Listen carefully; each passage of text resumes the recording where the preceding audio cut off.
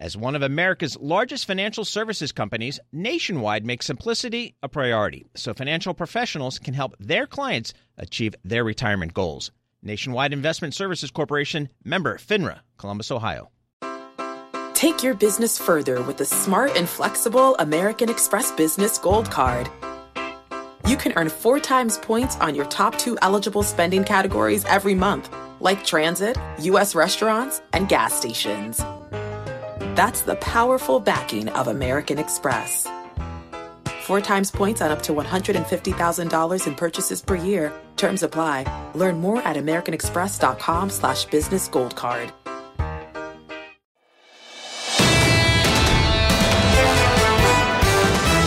This is the Bloomberg Surveillance Podcast. I'm Tom Keene, along with Jonathan Farrow and Lisa Abramowitz. Join us each day for insight from the best in economics, geopolitics, finance, and investment. Subscribe to Bloomberg Surveillance on Demand on Apple, Spotify, and anywhere you get your podcasts, and always on Bloomberg.com, the Bloomberg Terminal, and the Bloomberg Business app. This is a joy, and it's particularly a mathy joy, because Carl Riccadonna of the aerospace engineering persuasion knows the glide paths that are out there. The glide paths in economics are usually described through adverbs. In a paragraph in his recent report, he really nails this. He's with BNP Paribas and their chief U.S. economist. You nail this strange word sufficiently. We are sufficient. We are getting there. Disinflation is now sufficiently in trend. Describe the sufficiently that Jerome Powell has to confront Wednesday. Sure. Well, there's a tension there, but on the sufficiently side, we're seeing evidence of sufficiently restrictive monetary policy in that we're not just seeing disinflation or deflation, important distinction you drew earlier on the program, not just seeing it in energy prices. We've seen that spread into goods prices, which tells us a little bit about supply chain healing, but now importantly, we're seeing it where it really counts. And that means we're seeing it on the service side of the CPI, both in rents. And finally, just in the last couple of months, we're seeing this in what now is being called super core inflation, which is core services, X housing and shelter costs. We yearn for an ex-ante get out front Fed. Baloney, there's no evidence of that since biblical history. They're ex post. How far behind are they going to be when they get the sufficient courage up to accommodate? Well, I don't think they have the courage just yet, and because the factor in the back of their minds that's haunting them is the mistakes made in the 1970s under Arthur Burns, and that was a Fed that knew what prescription was needed, but lacked the conviction to keep the bitter medicine in place for long enough. And as the Fed's determining whether policy has been restrictive for long enough, I think they think that it's sufficiently restrictive. Now it's just a matter of keeping that policy in place for a sufficiently long time. We'll use those adverbs you highlighted, Tom. And the thing that's haunting them is the fact that wage inflation is not back towards kind of what would be a 2% consistent level for broader inflation. And whether we look at the ECI or last Friday's average hourly earnings numbers, we're simply not moving in the right direction swiftly enough to say, sure thing, let's start accommodating policy sooner. Why didn't Jay Powell push back more then? I think he has pushed back in recent comments. He said it was premature to be thinking about the timing of rate cuts with any amount of conviction. So it was a bit of a diplomatic answer. But I think we'll see those kind of hawkish undertones in both the communique and also the press conference later this week. You have to think in the back of your mind, Jerome Powell has been someone very focused on financial conditions. Yeah. Financial conditions have eased tremendously, and that restricts the amount or the degree to which the Fed can pivot towards a more moderate tone. They have to keep some vestige of this tightening bias or hawkish concerns about inflation in place this week. Let's get away from predicting what they may or may not say or do and talk about the actual economic backdrop. Mm-hmm. There is a question about whether they are going to be late and whether this is going to essentially cause a recession, whether the bias now to not go to the transitory debacle means that we're going to get a recession just by virtue of them not cutting rates in response to disinflation and to weakness. Is that your base case at this point? Just because we are seeing a tightening in financial conditions, we are seeing people start to push back a little bit. And the theory is at this point, you could actually start to see higher rates bite in a more meaningful way. We definitely are seeing higher interest rates bite in a more meaningful way, as you highlight, and I think we'll see that in the retail sales numbers on Thursday. We're looking for about a 0.5 decline at the headline in retail sales. Now, part of that is lower energy prices and whatnot, but if you pay attention to what's happening to consumers, the excess savings story is largely washed out for lower and middle income households. At the same time, higher rates, we may have come off of the peaks on 10-year yields and whatnot, but if you look at what households are diverting towards interest payments, so yes, most households locked in those low mortgage rates during the pandemic. But if you look at everything else, whether it's car loans or HELOCs or credit cards or whatnot, the interest coverage for those is increasing pretty appreciably. That tells you that Fed policy is still kind of working its way through the system, and we haven't felt peak restriction. Now, in terms of getting the pivot right, monetary policy acts with a long and variable lag. That lag's probably 12 months, and that means it's going to be very hard to kind of stick the landing. Sounds like he's from Chicago. Maybe not recession. Maybe not recession next year, but I think the landing could be bumpier than people are anticipating at the moment. Bumpier from a GDP basis or bumpier from rates? Because what's in the zeitgeist this weekend is, they're going to come down, disinflation, oops, we reverse and we have a reflation. Well, that's the scenario they want to avoid, and the evidence pointing in that direction would be those sticky wage pressures that haven't improved yet. I think it's just all about the job market. It's about the job market, but also the inflation numbers, and we've gotten used to this very immaculate disinflation over the course of Q3 and the early parts of Q4.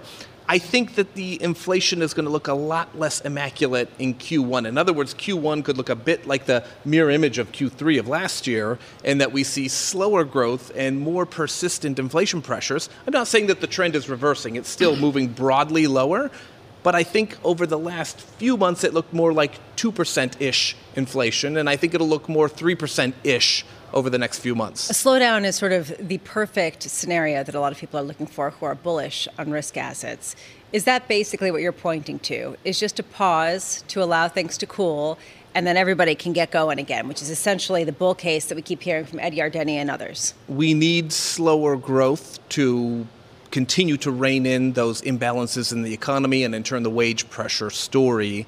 And for that to play out perfectly in the first half of the year, I think is a possible scenario, but not necessarily the most plausible scenario. So I think there will be some tough sledding, some bumpiness there as the Fed makes it clear that we're not we're not free and clear yet to start reducing interest rates as swiftly as maybe market participants think. And I think we'll see some imbalances in the labor market, some challenges on the growth front. And as you think about the overall earnings trajectory, right, it's ultimately a function of top-line growth and pricing power. And if you're talking about a moderating pace of economic activity and cooling inflation pressures, that's still a challenging dynamic for earnings. This was a sufficiently good interview. Carl Riccadonna, thank you so much at BNP Paribas. In shock is Sarah Hunt, Chief Market Strategist at Alpine Sachs & Woods. But you and I, we followed Ed Yardeni for years, and this is what he does within economics and investment. He extends out the x-axis. Do you have the visibility to go out past 4th of July next year?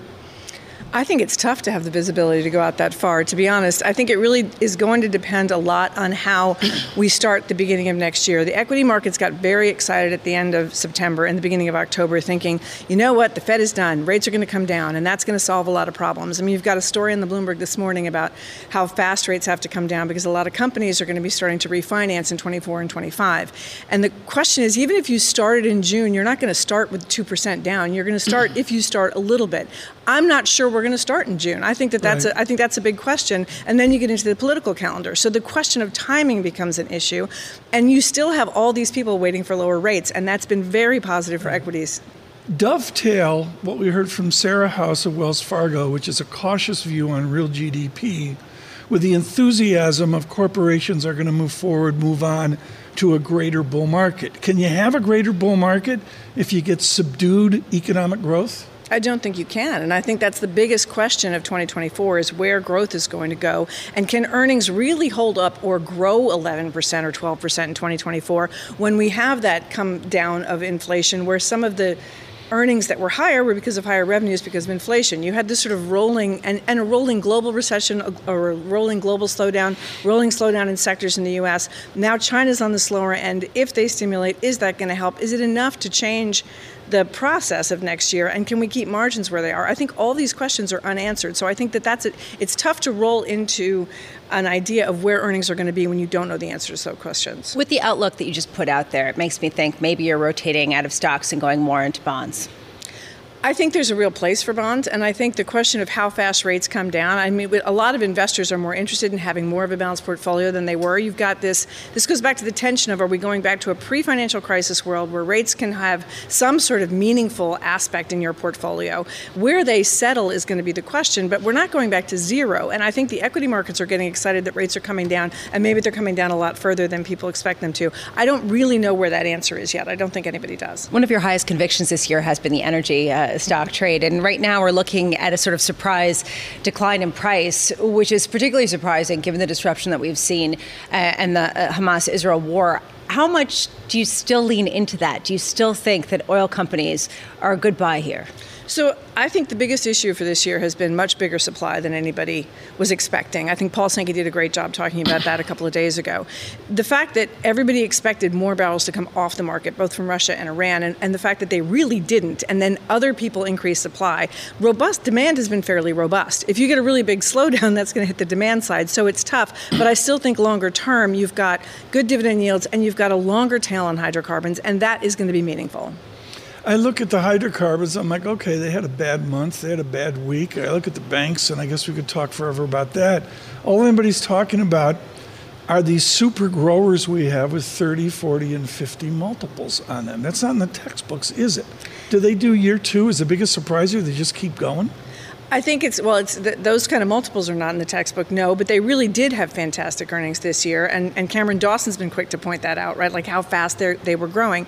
The question then becomes, can they keep that up? And if the delta is negative, if I'm growing but I'm growing more slowly. What do you mean by delta's negative? You mean the rate of change? If the rate of change is negative, so that I'm growing but I'm growing less fast. Somebody briefer. I'm growing less fast. Do I deserve that 30 or 50 multiple? And I don't know the answer to that question because it depends on how fast we grow. I don't see it that fast. I like that you're just honest about this. And we've seen all these projections about, this is what we expect to happen in 2024. This is what we expect to happen in 2025. And it's almost the curse of having to come out with a full year strategy. But if you had to, what would you be looking at toward the end of next year?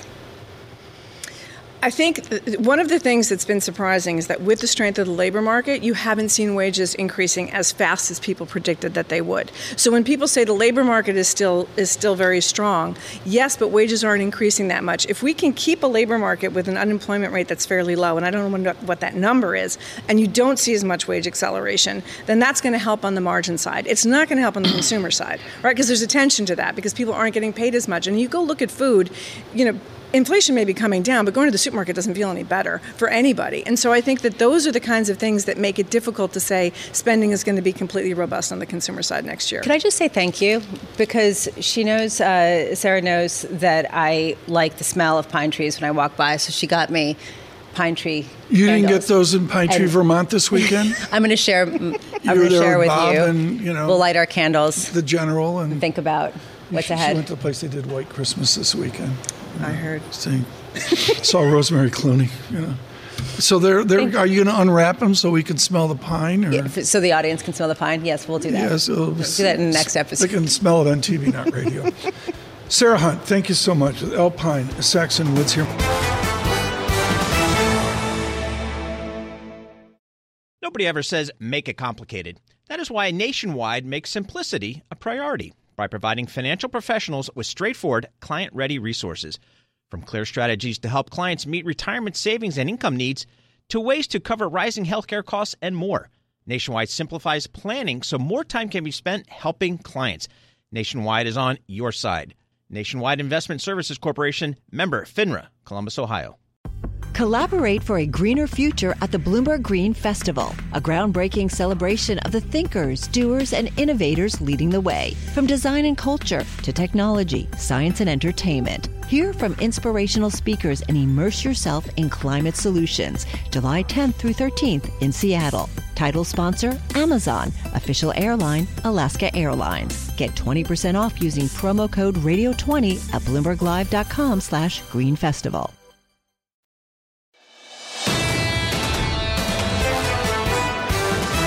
In December and on to a new January of Iowa caucuses and New Hampshire primaries, Greg Valliere briefs this morning, Chief U.S. Policy Strategist at AGF. Greg, Lisa wants to talk about the various and sundry wars we're in. I need to talk to you about the war that's coming in the presidential election. Is it that Trump's ahead, or is it that Biden's behind? I think it's more the latter than anything else. Just listening to the sound bites over the weekend, Tom, were just cringe-inducing, really, from both Biden and Trump. If we're in for another 11 months of this is cruel and unusual punishment for the American voter who still thinks there's a chance for somebody else. There's somebody else out there, but it's not going to be decided, I would believe, at the Iowa caucus or the New Hampshire primary as well.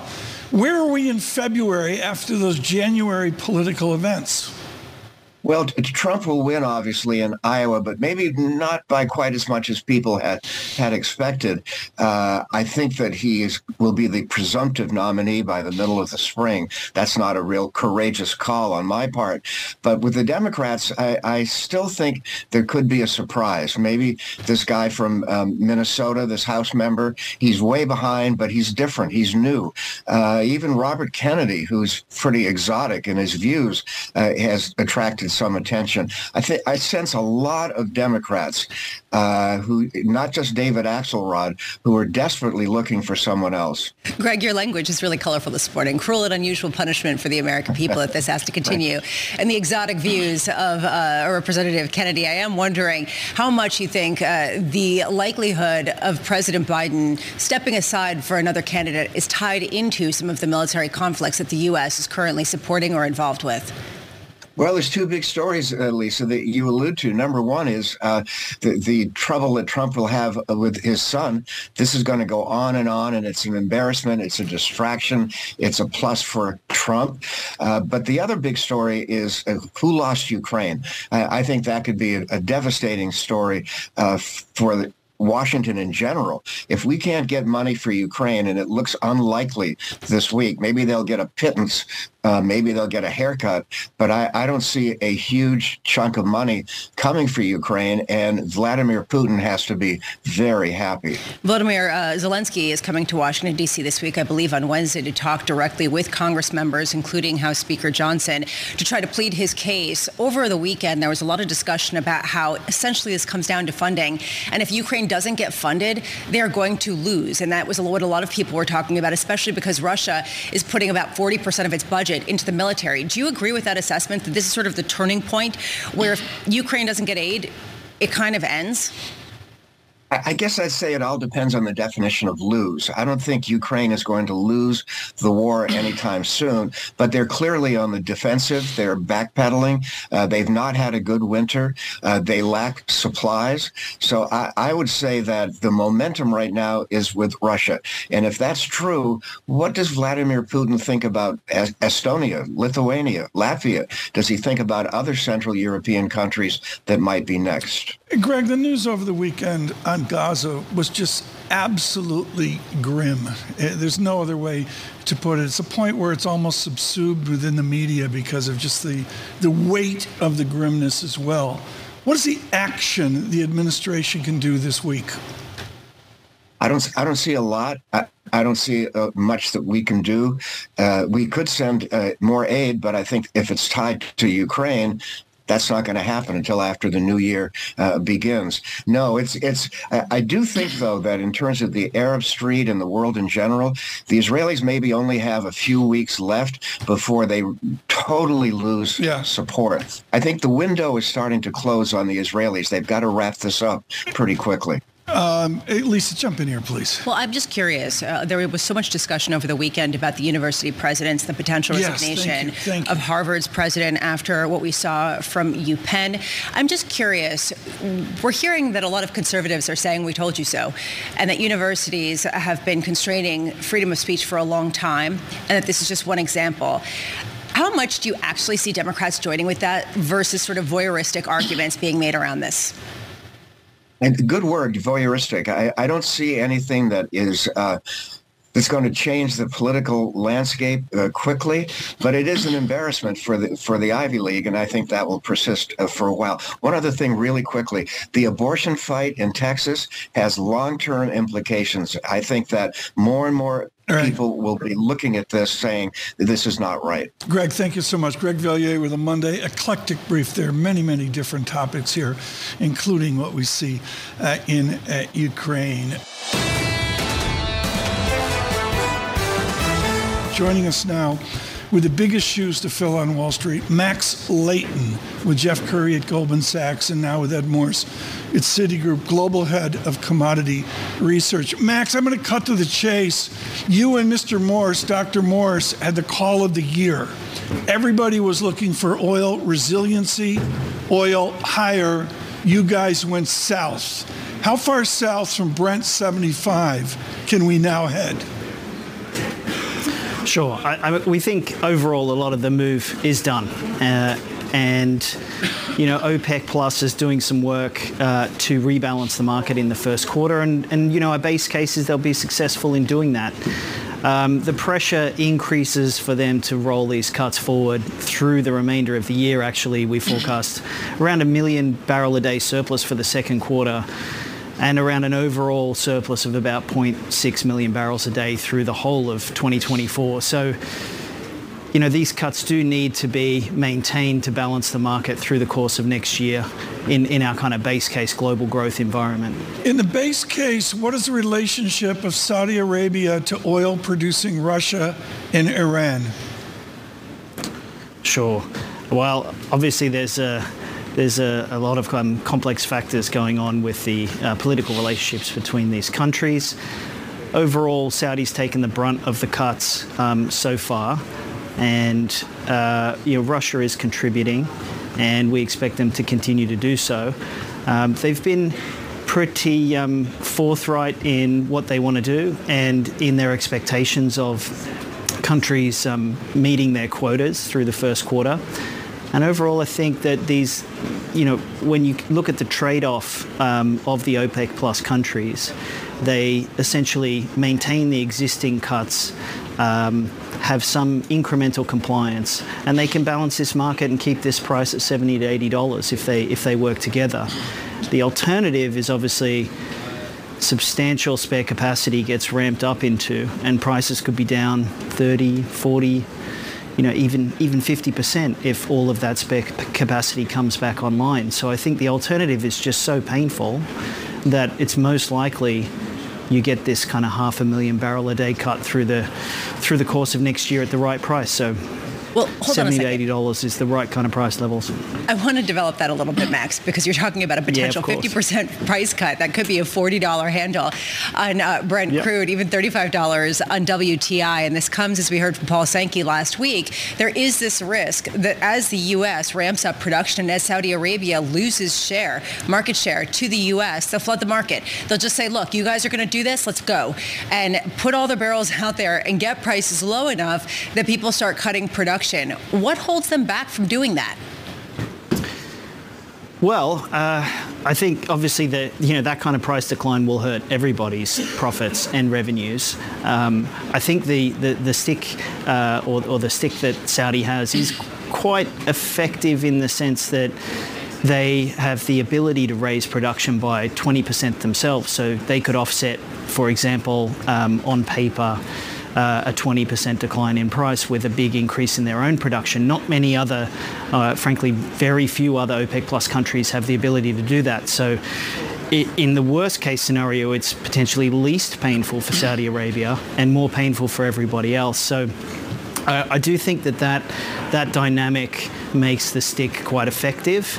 Obviously, if there was a hard landing on the demand side, if non-OPEC supply continued to grow extremely strongly, and on that note, we do have a material slowdown sequentially in US growth in our forecast for the next 12 months. Most of the growth that we have is actually OPEC plus bringing back some barrels and or ramping up over the next 12 months. So if you take that out of the market, if these cuts were extended, you're actually running a deficit in the first quarter if the quotas are met as well, and overall if broadly the quotas are met, because we are assuming some slippage to get our balanced small, 100,000 barrel a day surplus in the first quarter. So it does appear that it's within OPEC Plus's grasp to hold the market together in the baseline. But yeah, look, a hard landing on the demand side, big surprises on the upside on supply, less disruptions than normal.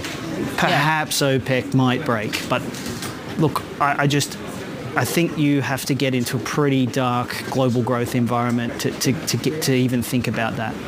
Which raises this question, are we in a narrow range? You said, there could potentially be some sort of significant downside should production come back online, but you see that as improbable. So are we in a pretty narrow range after a lot of really massive swings over the past couple of years?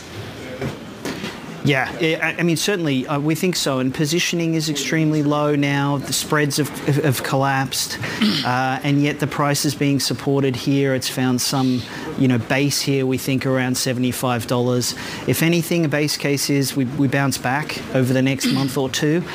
Prices stabilize a little bit here.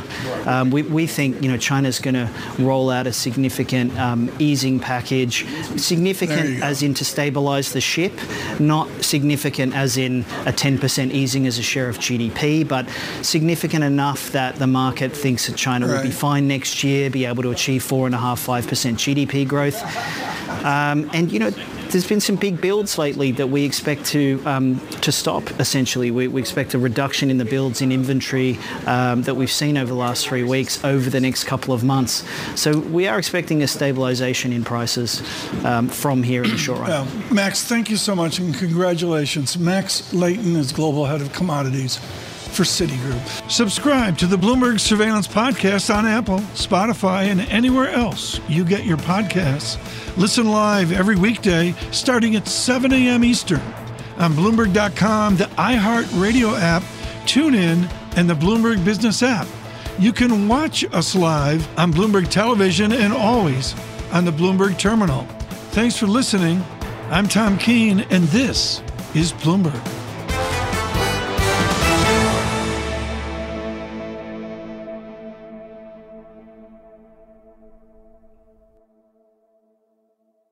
The countdown has begun. This May, 1,000 global leaders will gather in Doha for the Qatar Economic Forum powered by Bloomberg, held in conjunction with our official partners, the Qatar Ministry of Commerce and Industry and Media City Qatar, and premier sponsor QNB. Join heads of state, influential ministers, and leading CEOs to make new connections and gain unique insights. Learn more at QatarEconomicForum.com.